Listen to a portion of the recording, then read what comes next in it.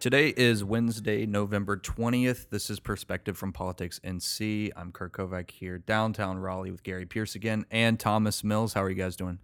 Good, Doing Kirk. great, Kirk. So, the biggest ticket item right now is obviously impeachment. It's been all over TV this week. We've had the beginning sort of the proper hearings. So, there are two prominent North Carolinians who are playing big roles in this or will be.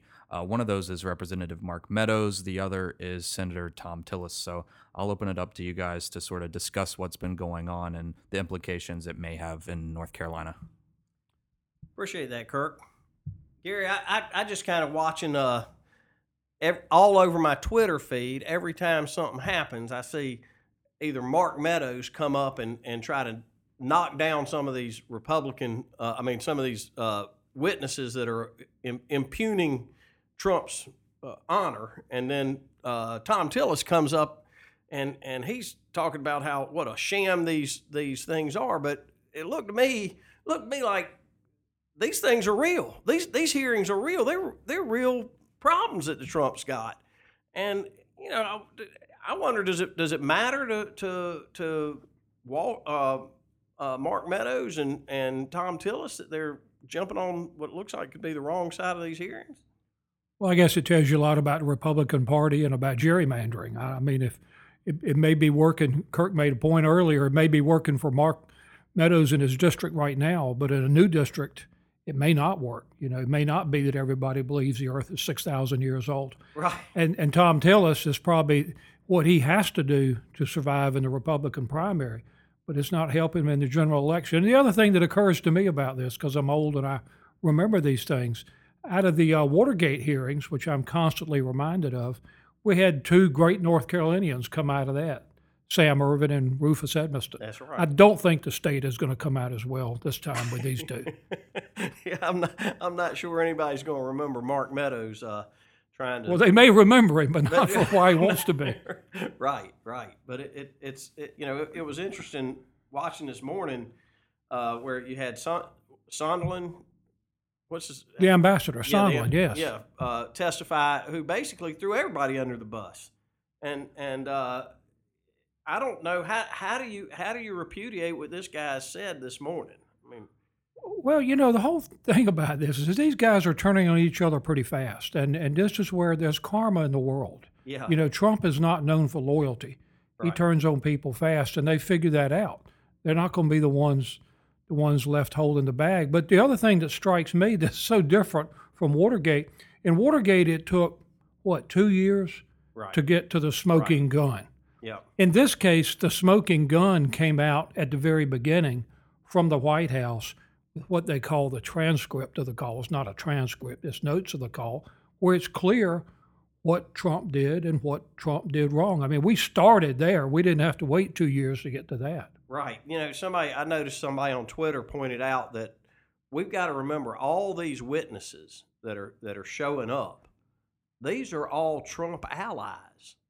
None of these people are hardcore partisans. They're either career diplomats or they're people like the ambassador this morning who were supposedly loyal to him. I mean, Trump was telling us what a great guy he was just 2 weeks ago, and today he says, "Oh, I barely know the guy." Right.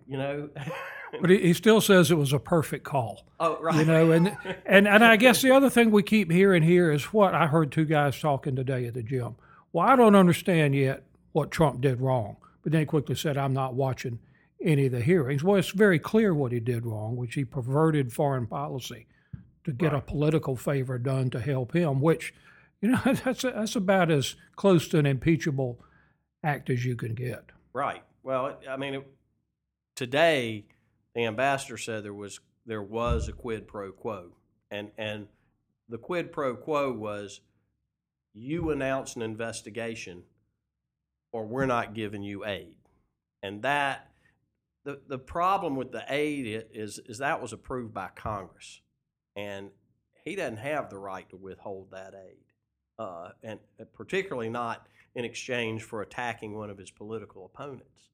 And that's just blatant corruption. I don't think, though, Democrats want to want to build a case around a Latin phrase. I don't think No, that's no, going to that's make right. it clear to everybody. And so, what's been interesting to me is to watch who I think the smartest person in this whole game is, and that's Nancy Pelosi. Oh, Her use of words.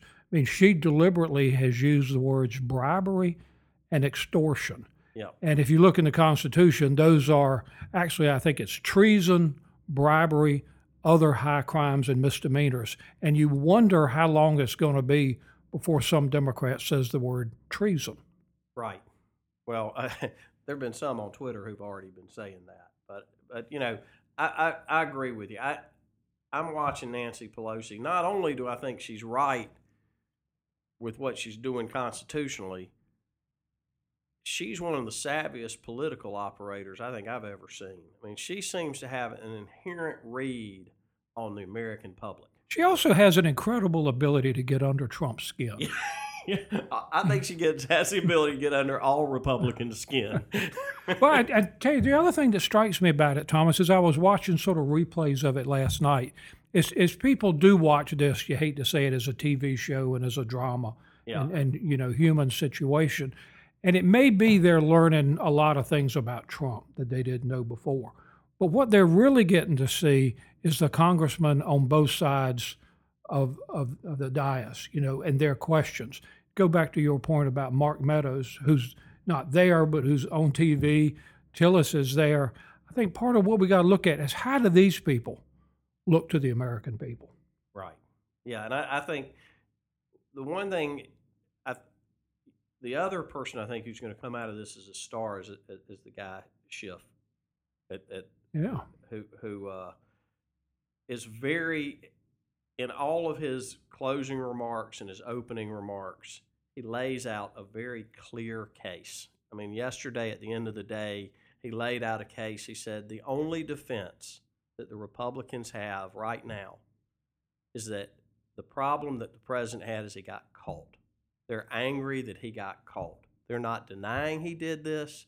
They're not even denying it's wrong. They're complaining about a whistleblower who told on him. Well, the real problem isn't the whistleblower. It's the guy who decided to release the notes of the call, and I guess that's Trump. Right. I mean, Trump is the one who outed himself in this whole thing. Yeah, no, that's right. That's right. I tell you, here's the other lesson from this, and Democrats should have learned this from Oliver North in the Iran-Contra hearings. Don't attack a guy in a military uniform. Right, right. Yeah, I mean, you had a guy who was a clear hero. I mean, did you hear his opening statement yesterday? Where at the end of it, he says to his dad, he says, "You did the right thing, bringing us out of the Soviet Union, and I'm here to tell the truth, and I'll be all right because the right matters here." Mm-hmm. I mean, that was Well, powerful. and whatever this undecided group is out there, whether it's 10, 15% who, you know, are looking at this thing, they're going to look at what they call it, the optics of Republicans attacking this guy, questioning his patriotism. That was not a smart move. No, that wasn't a smart move. It really looked unpatriotic almost. I mean, here's a guy who has basically given his entire life, been fought in our war, been injured by an IED. He's up there in front of Congress, and they're going after him. I mean, that doesn't go over too well. And an immigrant, you know, somebody whose father came over here to escape tyranny, and he's talking about, I can do this in America. But then at the same time, we hear the military thinks they're going to have to put him and his twin brother under 24-hour guard at a military base to ensure his safety. Right, right. Now, you don't want to look like a bully. And that's the problem the Republicans have. That's the problem that Trump certainly has. And the problem that Meadows and Tillis have, to go back to your point, is they look like toadies for the bully. Right, right.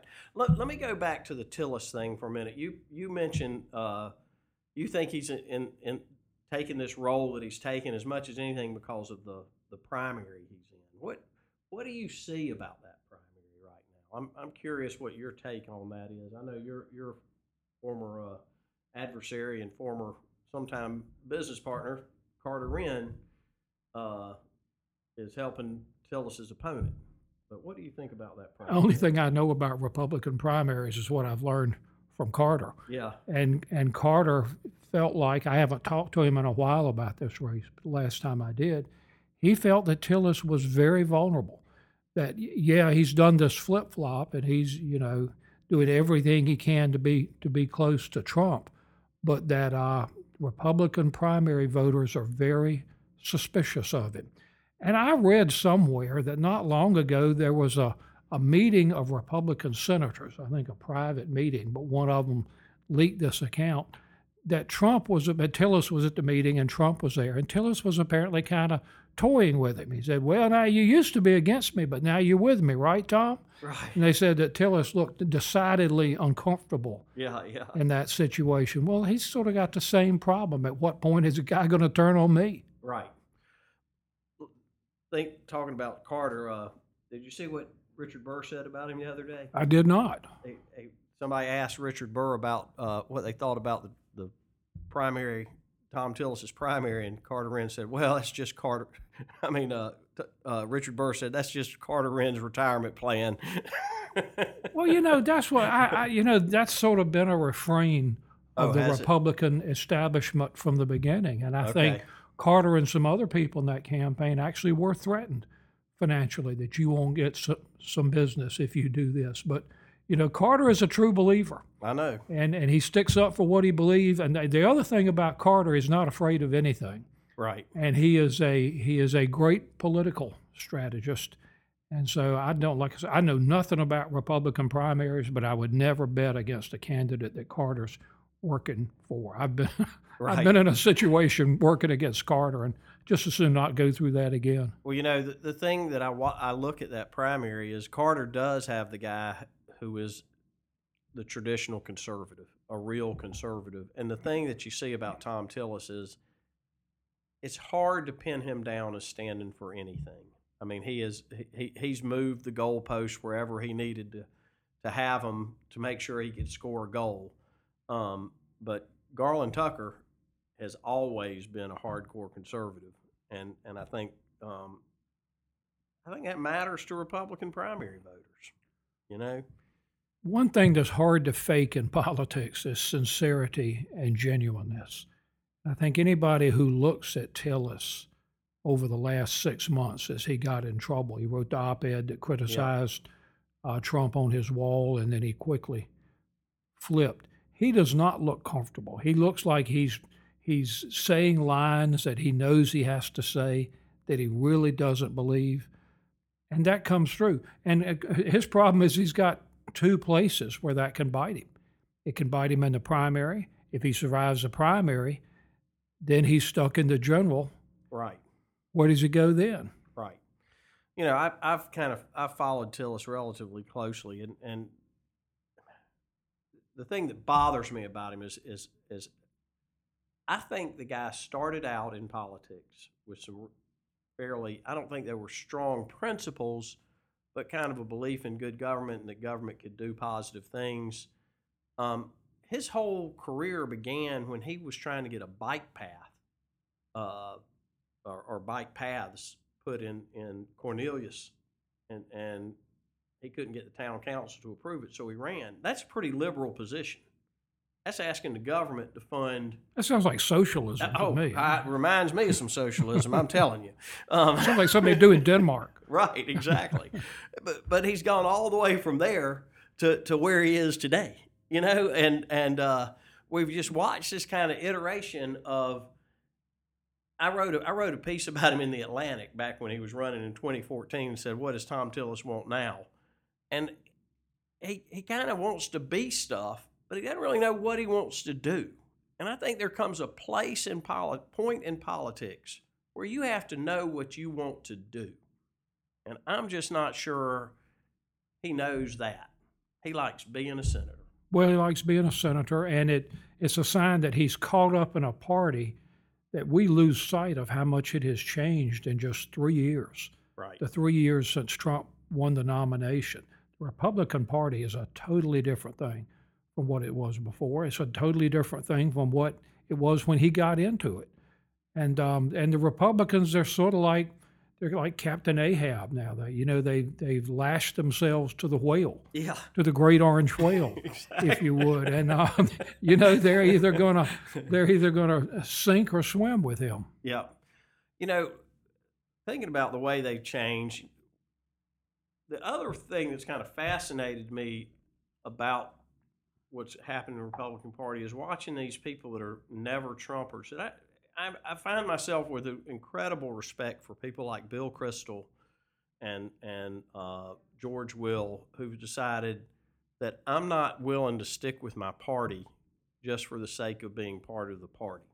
I joined this party because it stood for something, and if it's going to give up those values, I'm not going with it. And I'm just curious, kind of, what have you paid much attention to people call them never Trumpers, but I think they're more than that. I think they're true conservatives. You know, there's you see some columnists, Jonah Goldberg and Charlie Sykes, Stephen Hayes. They've all kind of broken off, and you know, on the one hand, I feel like they're trying to create a Republican Party in waiting. On the other hand, they seem to have very little real influence over where the Republican Party is today. Well, I guess the one thing they have in common is they're not running for anything. They don't Right. have to be afraid of Trump in a Republican primary, so they're sort of free to speak like that. The people that interest me are people who are friends of mine who are Republicans who are very, very concerned about Trump. And they say two things. First of all, they say, we hope you Democrats nominate somebody that I can vote for, because I don't want to have to sit it out again. Say, I'm not voting for Trump, but I'm not going to vote for, say, a Bernie Sanders. So, I hope it's somebody I can vote for. The second thing they say is, what's going to happen to us after Trump? Because there will be a time after Trump. Or is this what we are from now on? Has something been set loose that will control the Republican Party forever? In that case, what do we do? Right. I think it's the latter. I don't know if it's forever, but I think the party has made a shift, and to some degree, it's changed the Democratic Party too, because It's pushed us to the it left. switched us to the left. And that's why you hear a lot of talk today, and I never think it's going to happen. People always talk about it. Well, maybe we'll have a third party. Right. I think there's probably a critical mass of people out there to make a third party. I think there's some problems with it though.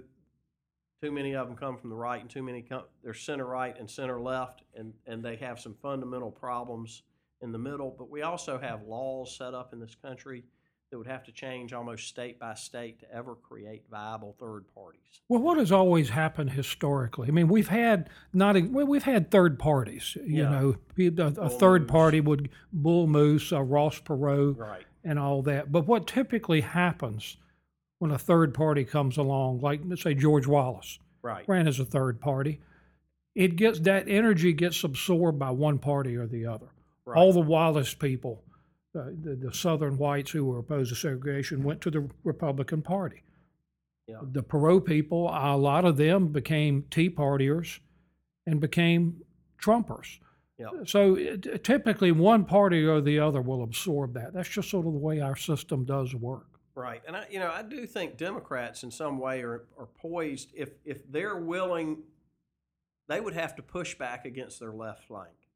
But I think they are poised to bring in a lot of moderate Republicans who don't see eye to eye with Trump, don't see eye to eye with kind of the cultural conservative direction of the Republican Party. But somebody's going to have to make them feel welcome to come into the Democratic Party, because they're never going to accept really high taxes. They're never going to accept some of the social programs that the left is pushing, left flank of the party is pushing. But there is the potential for building a very big tent party. Well, maybe so. I mean, that's really the debate the Democratic Party Right. is having right now. Is it going to go in a moderate direction, or is it going to go farther to the left? Is it going to go with a Biden or a Buttigieg, or is it going to go, to the other hand, to Elizabeth Warren or Bernie Sanders? I mean, in that way, Trump has really not just changed the Republican Party. Right. He's changed the Democratic Party, because he's really created this this energy on the left. And you see, we've had these two elections, the Kentucky and Louisiana governor's elections, and both of them were able to sort of do both. Right. They were able to appeal to moderates, but they also were able, either through their own efforts or because it was Trump, to inspire people on the left or minority turnout or whatever it is. But this is a real fight in the Democratic Party, a real split. I agree. What do you, just out of curiosity, how do you see we got debates tonight. How do you see the Democratic Party in the presidential field right now? Do you think, I mean, there's all this angst about it, mainly I think among a relatively small number There's of elites. always angst. Republicans are Democrats, we're the angstiest people in the world, I remember it's always, we get, well, Clinton, how can we ever win with Clinton? And then Obama, what are you talking about, Obama, Right, yeah. So that's congenital to us, we're bedwetters and worriers. That's exactly right. That's what I think. But I think we got a big four. Yeah. Biden, Buttigieg, Warren, and Sanders. Right. And part of the question is, can anybody at that second level break through? And I wouldn't rule it out now. I mean, we always forget, we go through all these gyrations, but it doesn't matter until people start voting. Exactly. And that's going to come fast and furious in just a couple of months, right? I mean, early February, and then in March, we'll be voting, North Carolina will be voting as part of Super Tuesday. But I think right now we're looking at one of those big four, and who's going to have the target on their back tonight? I expect Buttigieg and Warren will be everybody's firing at tonight. That's what I think. I remember in 2004, and they went into Iowa. Kerry had been kind of the odds-on favorite for most of the election, and all of a sudden in late fall, you saw Gephardt and Vermont Governor Dean Howard Dean. All of a sudden, they took off, and going into the Iowa caucuses, they were expected Dean and Gephardt would be the top candidates, but they started beating up each other in paid advertising 3 or 4 weeks before it, and then all of a sudden they both dropped, and it was Kerry and Edwards right on top of each other and flipped the entire thing. Dean was basically gone. Both of them were essentially gone after Iowa, after one caucus. Both of them going in as seen as the top two. And that's where I can see something like that happening again. I mean, I think contrary to what a lot of these Democrats worrying, I think we got an incredibly strong field. I mean, I think Castro's a strong candidate. I think Booker's a strong candidate. I mean, in a general election, Klobuchar's a strong candidate. There are a lot of candidates that could do very well in a general election, in addition to the top four. So, I don't think anything's for sure. Well, nothing. And we sort of cover this week to week and month to month and think about it. I think, to me, in a way, the biggest change that's happened is, you go back a month ago, the story was about Elizabeth Warren is coming on, Joe Biden is a dead duck. Right. Well, Biden's still standing. Yep. And I don't think the Ukraine stuff has really hurt him. And I think the fact that Trump was worried about him, worried enough to risk impeachment, probably helps Biden. And now Warren's under a lot of fire about Medicare for all and taxes.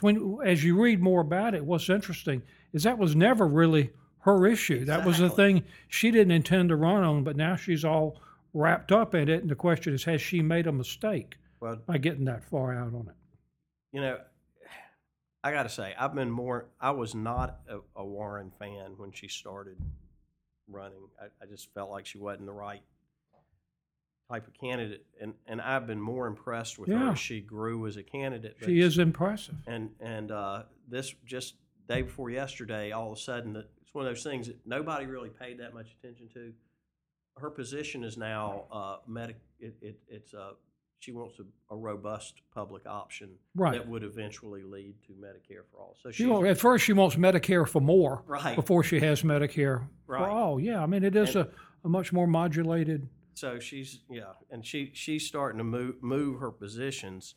And I'll tell you something, the thing about Biden that I don't think anybody quite grasps, and I've spent a lot of time talking to my friends in the African-American community, they're solidly behind him, and for a lot of different reasons. But one is, you know, they believe, and I don't think people I think they underestimate how revolutionary it was to have Barack Obama. I mean, nowadays he was president for 8 years. We take it for granted, but when he became the nominee, and Joe Biden didn't try to overshadow him. He even though he had far more experience, this white guy said, "I'm taking the back seat. I'm second fiddle to this guy, and I'm going to support him in any way I can." And I think there's a loyalty there because of the way Biden handled his candidacy with Barack Obama and the friendship that evolved from that you can't underestimate. And the question is, can anybody take that away from him? I talked a couple of weeks ago to an elected official in North Carolina, who I'll protect by not naming him, made an interesting observation about Biden. He said, I think Biden in this cycle is sort of going to be like, at least politically, like Trump was for the Republicans. Yep. Said everybody kept thinking Trump was going to collapse. Something was going to happen. There's no way he could win the nomination. He was going to either destroy himself or he'd just fall of his own weight at some point. But he kept coming back, and he was in front. He said, I think Biden's going to be the same thing for us this cycle. Well, he's going to just be standing there and still standing in there. And in the end, he's going to be standing at where's the convention, Milwaukee or something, with a bud in his hand, and Yeah. Well, you know something, there are a few things about Biden, and my brother and I were talking this morning, kind of came to that same conclusion, is that there's a good chance that everybody kept thinking, well, when the field gets whittled down, it's going to end up somebody versus Trump, and the anti-Trump's going to beat Trump. That's not the way it worked. Mm-hmm. And it's kind of like Biden. If Biden ends up in this crowded field and just can maintain, he ends up the nominee. But the other thing is, and I think this is kind of a reflection of who we are as a party. We've become this kind of intellectual, very educated, urban-suburban party. And Joe Biden is still at core, regardless of where he is in his station in life today, he's still pretty much of a working class guy. And there are more working class people, and he's got an innate sympathy and empathy for working families because that's where he came from. And I think you talked about it with Tillis and the genuineness. People see that with Biden, and I think that's a connection that crosses a lot of ideological lines. And it's what makes him a... You can look at it, sounds like a Democrat, identity politics in a way, but sort of look at the groups people have. Biden has pretty good hold on moderates, and he has a pretty solid hold on African Americans. Yep. Warren and Sanders are splitting the younger voters and the more liberal voters. Yep. Now, maybe Buttigieg is going to challenge Biden. Maybe Biden's part of his problem is age. Don't know, but that's, right now that appears to be a pretty even fight. Yeah, I agree. I think so. Well, Gary, this has been fun. It has been. Enjoy it. Yeah. Well, let's do it again soon. Kirk fell asleep.